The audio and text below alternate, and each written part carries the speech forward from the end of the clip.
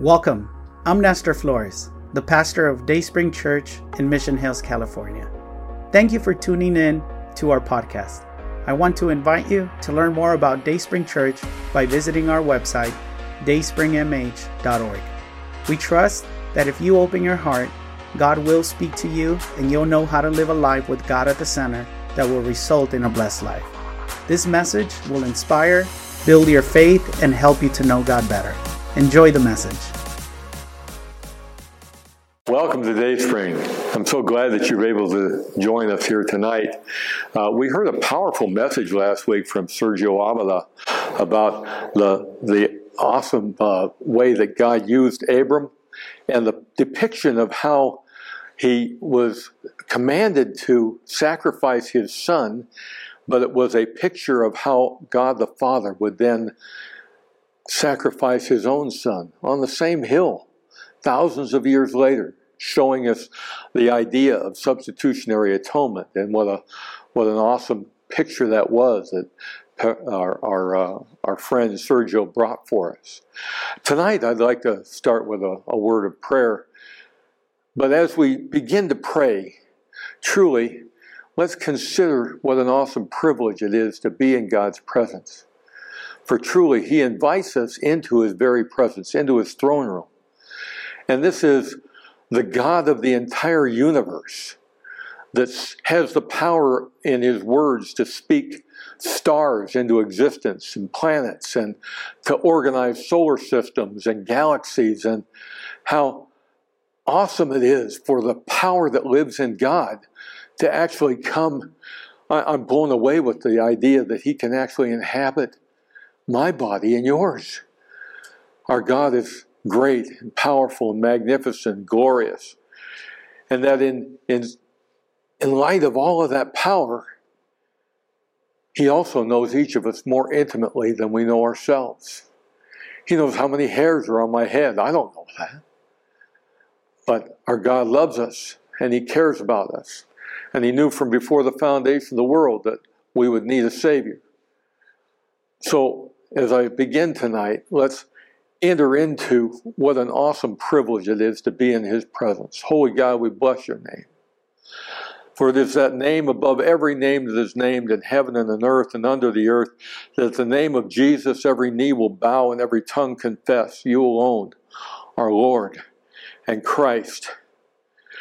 Magnificent Creator of the heavens and the earth, we are in awe, truly in awe of Your power, in awe of the magnificence of Your power, for You created the entire universe by the power of Your word, and then encapsulated Your word for us to be able to read it, and empowered us with Your Spirit living within us to be able to comprehend Your word, so that we can know You.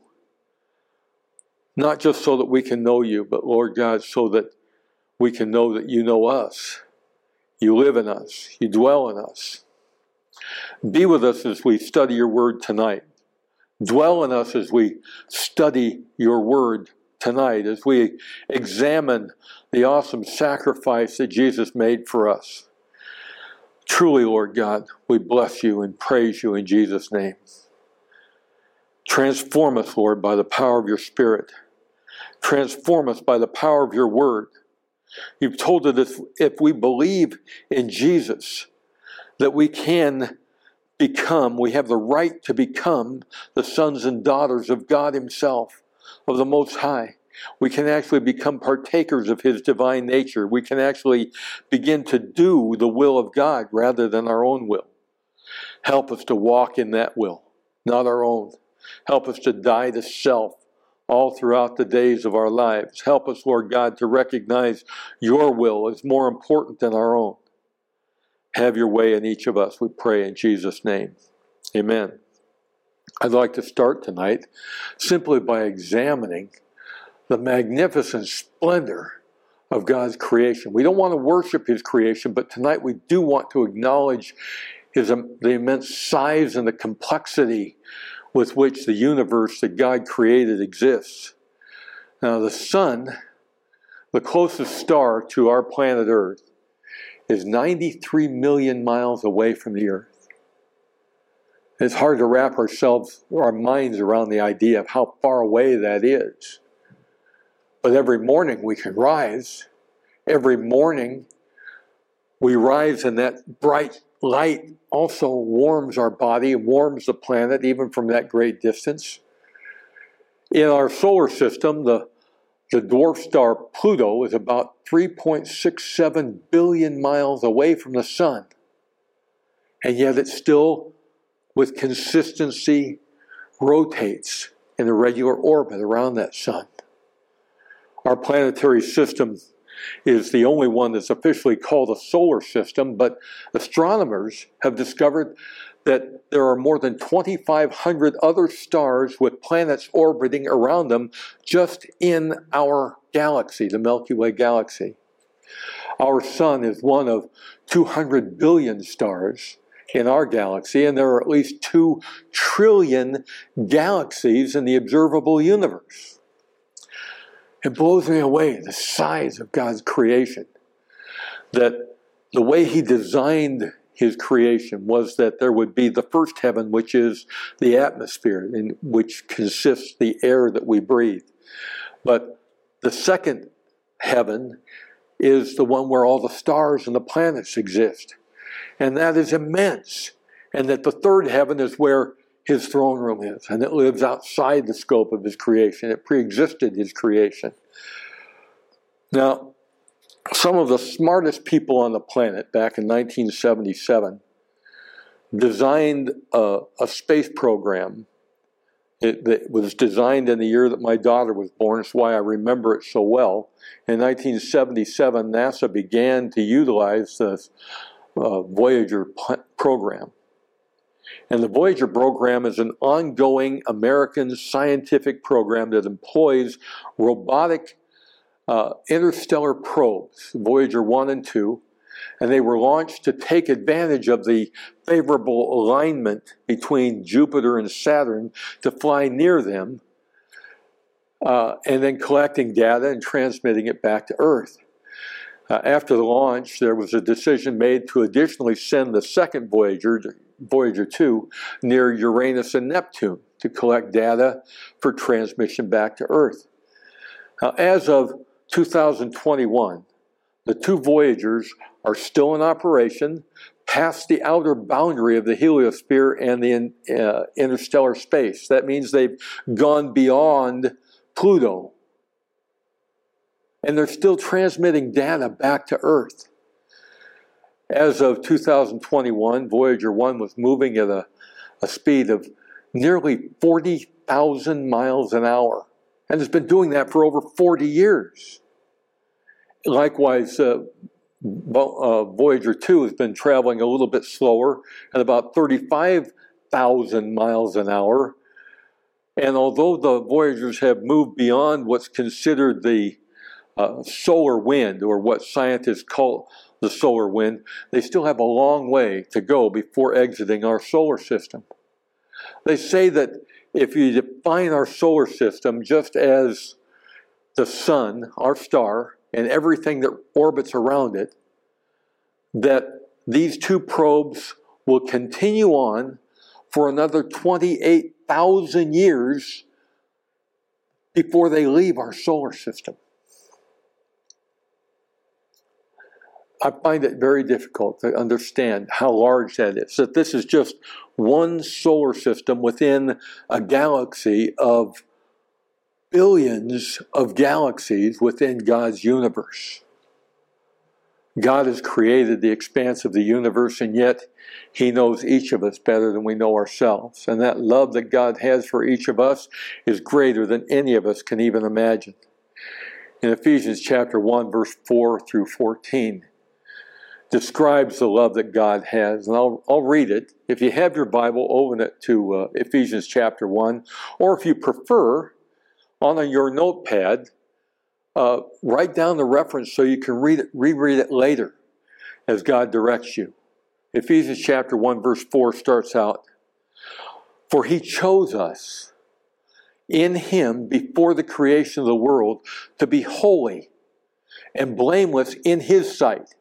Not in our sight, but in His sight. "In love, He predestined us for adoption to sonship through Jesus Christ in accordance with his pleasure and will. Verse 6 says, to the praise of his glorious grace, which he has given us freely in the one that he loves. In him, that is in Christ, we have redemption through his blood, the forgiveness of sins in accordance with the riches of God's grace that he lavished on us with all wisdom and understanding. He made known to us the mystery of his will in according to his good pleasure, which he purposed in Christ, to be put into effect when the times reach their fulfillment, to bring unity to all things in heaven and on earth and under Christ. In him we were also chosen, having been predestined according to the plan of him who worked out everything in conformity with the purpose of his will. What's the purpose of that? In order that we who were the first to put our hope in Christ might be for the praise of his glory. And you also were included in Christ when you heard the message of truth, the gospel of your salvation. When you believed, you were marked with a seal, the promised Holy Spirit, who is a deposit guaranteeing our inheritance until the redemption of those who are God's possession to the praise of his glory. As Paul goes on and prays for us in this passage, he goes on to describe God's love for us, God's love that surpasses even our imagination. To know God's love that surpasses our ability to comprehend. Now, all that is to say this.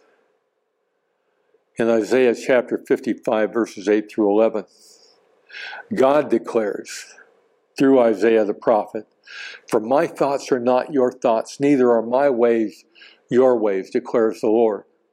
As the heavens are higher than the earth, so are my ways higher than your ways, and my thoughts than your thoughts. And as the rain comes down from heaven, and does not return without watering the earth, but makes it bud and flourish so that it yields seed to the sower and bread for the eater, God declares, so is my word that goes out of my mouth. It will not return to me empty. It will not return to me, the old King James uses the word void. But it will accomplish what I desire and achieve the purpose for which I sent it. By God's word, he created the heavens and the earth. By God's word, on the fourth day, he created the stars and the planets and everything that moves around in the cosmos. And we know that on day one, God created light. That light is the essence of his glory and the nature of his presence. Now, as we approach the holy season, we're approaching resurrection celebration, which includes Palm Sunday and the day that Jesus was crucified. We also examine some of the last words of Jesus as he was upon the cross. And we'll compare them with Psalm 22. So turn in your Bible to Psalm 22, put a marker there. That's where we'll spend most of our time this evening. I will refer back to several passages in the New Testament, but I want us to look at Psalm 22 with precision, with some clarity, and it won't be exhaustive. I have a very short time here. In Psalm 22, starts out with the words, my God, why have you forsaken me? It's something that Jesus actually said when he was on the cross, but he said it in, I believe, Aramaic, and it was Eloi, Eloi, lama sabachthani. And my question I'm posing tonight is, why did Jesus even speak these words? Is it even possible that Jesus didn't know why his Father in heaven had abandoned him in this hour of need? Jesus was and is God in a body of human flesh. Philippians chapter 2, verses 6 through 8 make this clear. Talking of Jesus, it says, who being in very nature God, did not consider equality with God something to be something that he used for his own advantage. Verse 7 says, rather he made himself nothing, taking the very nature of a servant, being made in human likeness and being found in the appearance as a man, he humbled himself by becoming obedient to death, even the death on the cross. My conjecture is this, that Jesus knew precisely why our Father in heaven looked away. The Father is holy and cannot even look upon sin. Jesus had the sin of the world placed on him, the innocent Lamb of God that takes away the sin of the world. Jesus, the Word of God made flesh, was telling his followers in the crowd and around the cross who watched him die what was happening to him by referring to Psalm 22. These events were prophetically stated by King David hundreds of years before the Romans even devised the horror and the cruelty of crucifixion. I believe this is why he quoted the first verse of Psalm 22, so that his followers would read it. They would remember, this is in the Psalms, and they would go back and they would read that chapter so that they would know that this horrible death that Jesus suffered had been prophesied. Jesus had told them many times that he had to go to Jerusalem and that there he would be killed. What they didn't seem to understand is that Jesus was bearing the penalty for their sin and ours. The torture and the beating with the whips and the tearing of his skin from his back was the penalty that God knew I deserved for my own sin. The pounding of the nails through his hands and his feet was what I deserved for my sin. He himself bore my sin in his body on the cross so that we, being dead to sin, should live unto righteousness. By his stripes we were healed, 1 Peter 2:24. So turn with me to Psalm 22. We'll start in verse 1. In Psalm 22 verse 1 starts out, my God, why have you forsaken me? Why are you so far from saving me, so far from my cries of anguish?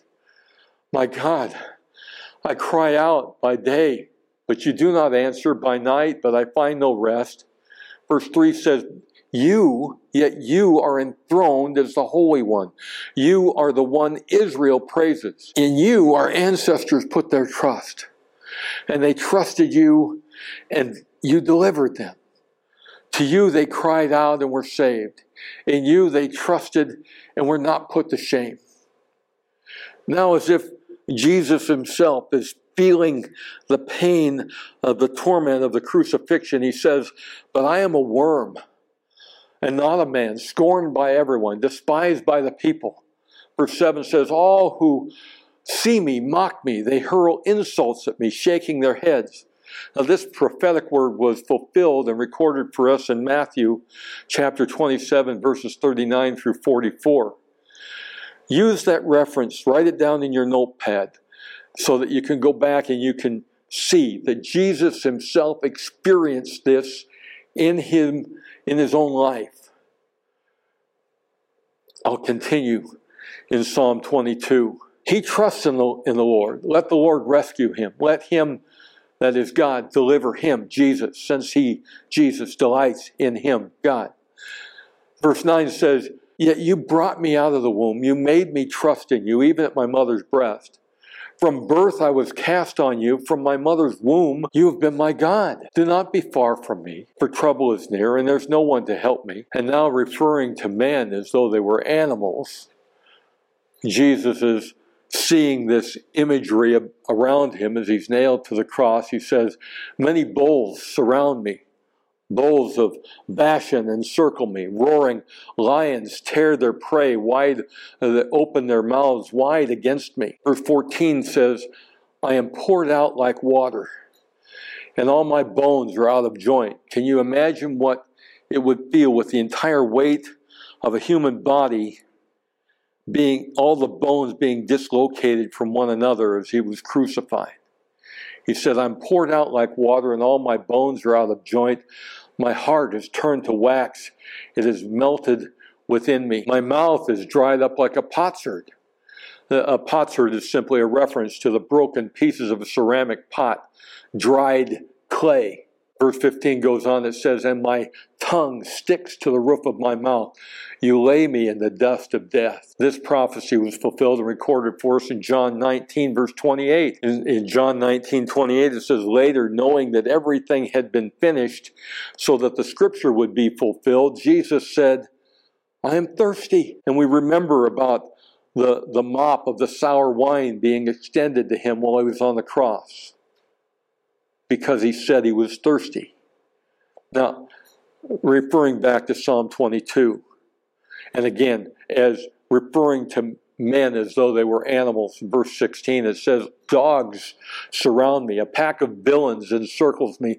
They pierce my hands and my feet. All my bones are on display. People stare and gloat over me. They divide my clothes among them and cast lots for my garment. This prophecy was fulfilled and recorded for us in Matthew 27, verse 35, where it says, when they had crucified him, they divided up his clothes by casting lots. Back to Psalm 22, verse 19.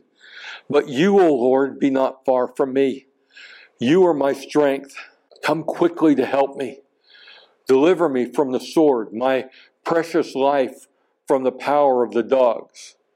If you can imagine Jesus, as he had already died physically, the centurion took the spear and rammed it up through his rib cage, piercing his heart and the pericardium around his heart, that sac of fluid that spilled out blood and water all over the centurion. He knew that Jesus was dead.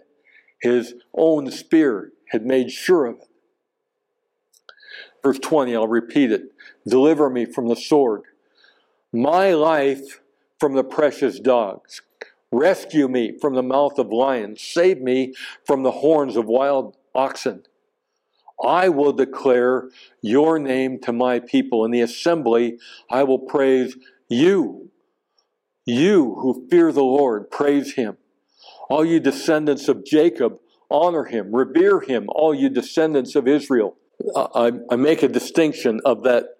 The two names for the same group of people, God's people, are called the group, the descendants of Jacob, when they're acting in rebellion against him, as deceivers, when they're acting out of relationship with him, and descendants of Israel, when they're acting as the children of God, who are received into the transformed Jacob, whose new name is Israel. The same group of people were all his descendants. Verse 24, it goes on and says, for he has not despised or scorned the sufferings of the afflicted one. He has not hidden his face. That is, God has not hidden his face from him, but has listened to his cries for help. From you comes the theme of my praise in the great assembly. Before those who fear you, I will fulfill my vows.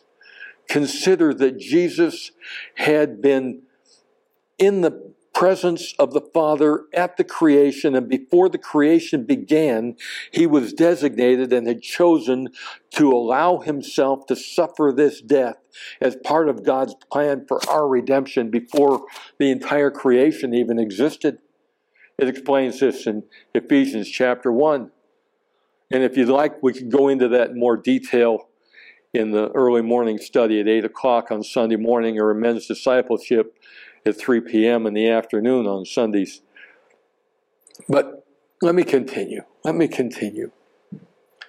Verse 25 says, from you comes the theme of my praise in the great assembly. Before those who fear you, I will fulfill my vows. That is, Jesus vowed to the Father that he would allow this to happen to him for our redemption, so that we could then have relationship with the Father through his own blood. Verse 26 says, the poor will eat and be satisfied. Those who seek the Lord will praise him. May your hearts live forever. Verse 27, all the ends of the earth will remember and turn to the Lord, and all the families of the nations will bow down before him. For dominion belongs to the Lord, and he rules over the nations.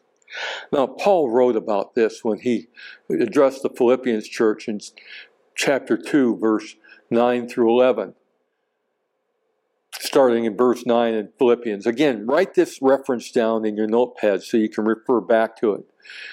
Therefore, God exalted him, Jesus, to the highest place and gave him a name that is the name above every name, that at the name of Jesus every knee should bow, in heaven and on earth and under the earth, and every tongue acknowledge that Jesus Christ is Lord, for the glory of God the Father. Let's go back to Psalm 22. All the rich of the earth will feast and worship. All who go down to the dust, in other words, all those who die and are buried, all of those will kneel before him. Those who cannot keep themselves alive physically. I add the word physically. Verse 30 says, posterity will serve him. Future generations will be told about the Lord. They will proclaim his righteousness, declaring to a people yet unborn that he has done it. Prophecy fulfilled and recorded for us in John 19, verse 30. When he had received the drink, Jesus said, it is finished. And with that, he bowed his head and he gave up his spirit. I can't help but think that God's ways are so much higher than my ways. The cruelty of the cross is a punishment I deserve for my sin before God. Receiving Jesus as my Savior requires me to acknowledge that he bore the consequence for my sin. He suffered and died for me because he loves me. If you've made Jesus Lord and Savior, he suffered and died for you. He bore your sin in his body on the cross. If you've not yet made that decision, now's the time. Today is the day of salvation. And this was and is God's plan, a plan devised from before the foundation of the world. That what can I say in response to this? If God so loved me that he was willing to send his son to die for me, how can I demonstrate my love for him? Jesus said that if you love me, you'll keep my commandments. And his commandments are not difficult, but they are comprehensive. They are, in fact, simple, but they are all-encompassing. They require a life of total surrender. If you shall love the Lord your God with all of your heart, with all of your mind, with all of your strength, and you shall love your neighbor as yourself. 2 commandments. There's one thing we can do to accomplish both commandments. In Matthew 28, Jesus gave the Great Commission. Then Jesus came to them and said, all authority in heaven and on earth has been given to me. Therefore, go and make disciples of all nations, baptizing them in the name of the Father, the Son, and the Holy Spirit, and teaching them to obey everything I've commanded you. And surely I am with you always to the very end of the age. Now here at Dayspring, we call this changing the world one person at a time. I must acknowledge that my life is no longer about me. My life is about him. We don't do this. We don't go and make disciples in our own strength. I can't save anyone. Jesus is the only one who can save anyone, and he can save everyone. Jesus came to them and said, all authority in heaven and earth is given to me. Therefore, you go. You go and make disciples of all nations. I must be a disciple of Jesus Christ myself before I can go and make disciples of others. Jesus was delegating his authority to us to do the will of the Father. Now, as we change the world one person at a time by teaching everyone that we interact with to obey everything Jesus commanded us to do, we go and make disciples of them in obedience to his command, showing him we love him. We baptize them in the name of the Father, the Son, and the Holy Spirit because baptism is a symbolism of teaches death to the old life in submersion in the water of baptism and rising out of the water in resurrection life that Jesus provides. Now, accepting Jesus as Lord requires us to repent of our former way of life. That former way of life caused us a great deal of pain in our own lives and in the lives of those that we care about in the flesh. Our siblings, our parents, our spouse, our children, as our lives are transformed by the power of Jesus' living word in us and by his Spirit for his glory, we no longer need to self-medicate in ways that are self-destructive. All that self-medication carries its own consequence, the rapid deterioration of our body and our soul, not to mention that if we haven't made Jesus our Savior, the ultimate is our burning in hell. But we who are saved will pray to the Father. We have accepted him as our Lord and our Savior. And we will pray for your healing as well, as you may ask us. For our God is the great physician. He's the great provider. He gives us peace and hope and strength. And when he bore our sin on the cross, he also bore our sicknesses and our infirmities. We then must ask, and it's up to him. But when we ask in faith, believing and expecting his glory to be made manifest in us, so that our bodies display his healing power for his glory. Let's pray. Holy God, holy, almighty, magnificent, compassionate Father, we come together tonight asking that you will be glorified in each of us as we hear and act upon your word. As we repent, we come asking you in your declared love for us to forgive us as we forgive. As we give to one another to meet the collective need within your body, cause men to give to us. As we measure it out, so to be measured to us. Your provision is available. Heal us in our relationship with you. Heal us in our relationships with one another. Unify us in your truth. May we deny ourselves of our will, requesting the power of your Spirit to do your will.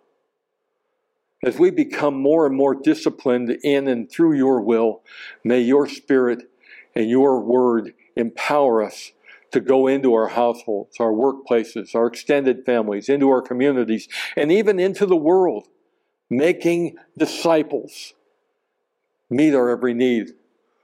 Oh God, you have empowered our pastor to equip us for the work of the ministry. Heal us in our bodies, our minds, and our souls. We pray this in Jesus' strong name. Now, if you'd like more help in developing or in assistance in understanding the Word by the Spirit, please let me know. You can meet with me on Sunday morning. I teach a study at 8 o'clock on Sunday morning in the chapel. I also do a simulcast by Zoom at that same time at 8 a.m. Or if you prefer, give me your contact information. I'll invite you to the Zoom. The men can also gain strength, not only by meeting together at 3 in the afternoon for men's discipleship, but they encourage one another and build each other up in that meeting at 3 p.m. on Sunday afternoon. I hope to see you soon. God bless you. We hope you enjoyed this message. But before you go, we want to extend an invitation to start a personal relationship with Jesus and declare him your God. No one loves you like Jesus, and no one will impact your life for good like Jesus will. Would you make the following prayer your prayer? Heavenly Father, I repent of my wrongdoing. I open my heart and I want to have a personal relationship with you. I trust that Jesus died so I could be forgiven, but he didn't stay dead. He rose back to life so I could have eternal life. From today on, I will follow you, transform my life through your truth and love. In Jesus' name, amen. Congratulations! If you made that prayer, God lives in you and now you have a new life in him. Connect to a church so your faith and love for God can continue to grow. We believe that you can find a loving and encouraging community in Dayspring Church. Come visit us. You belong here. We would love to meet you.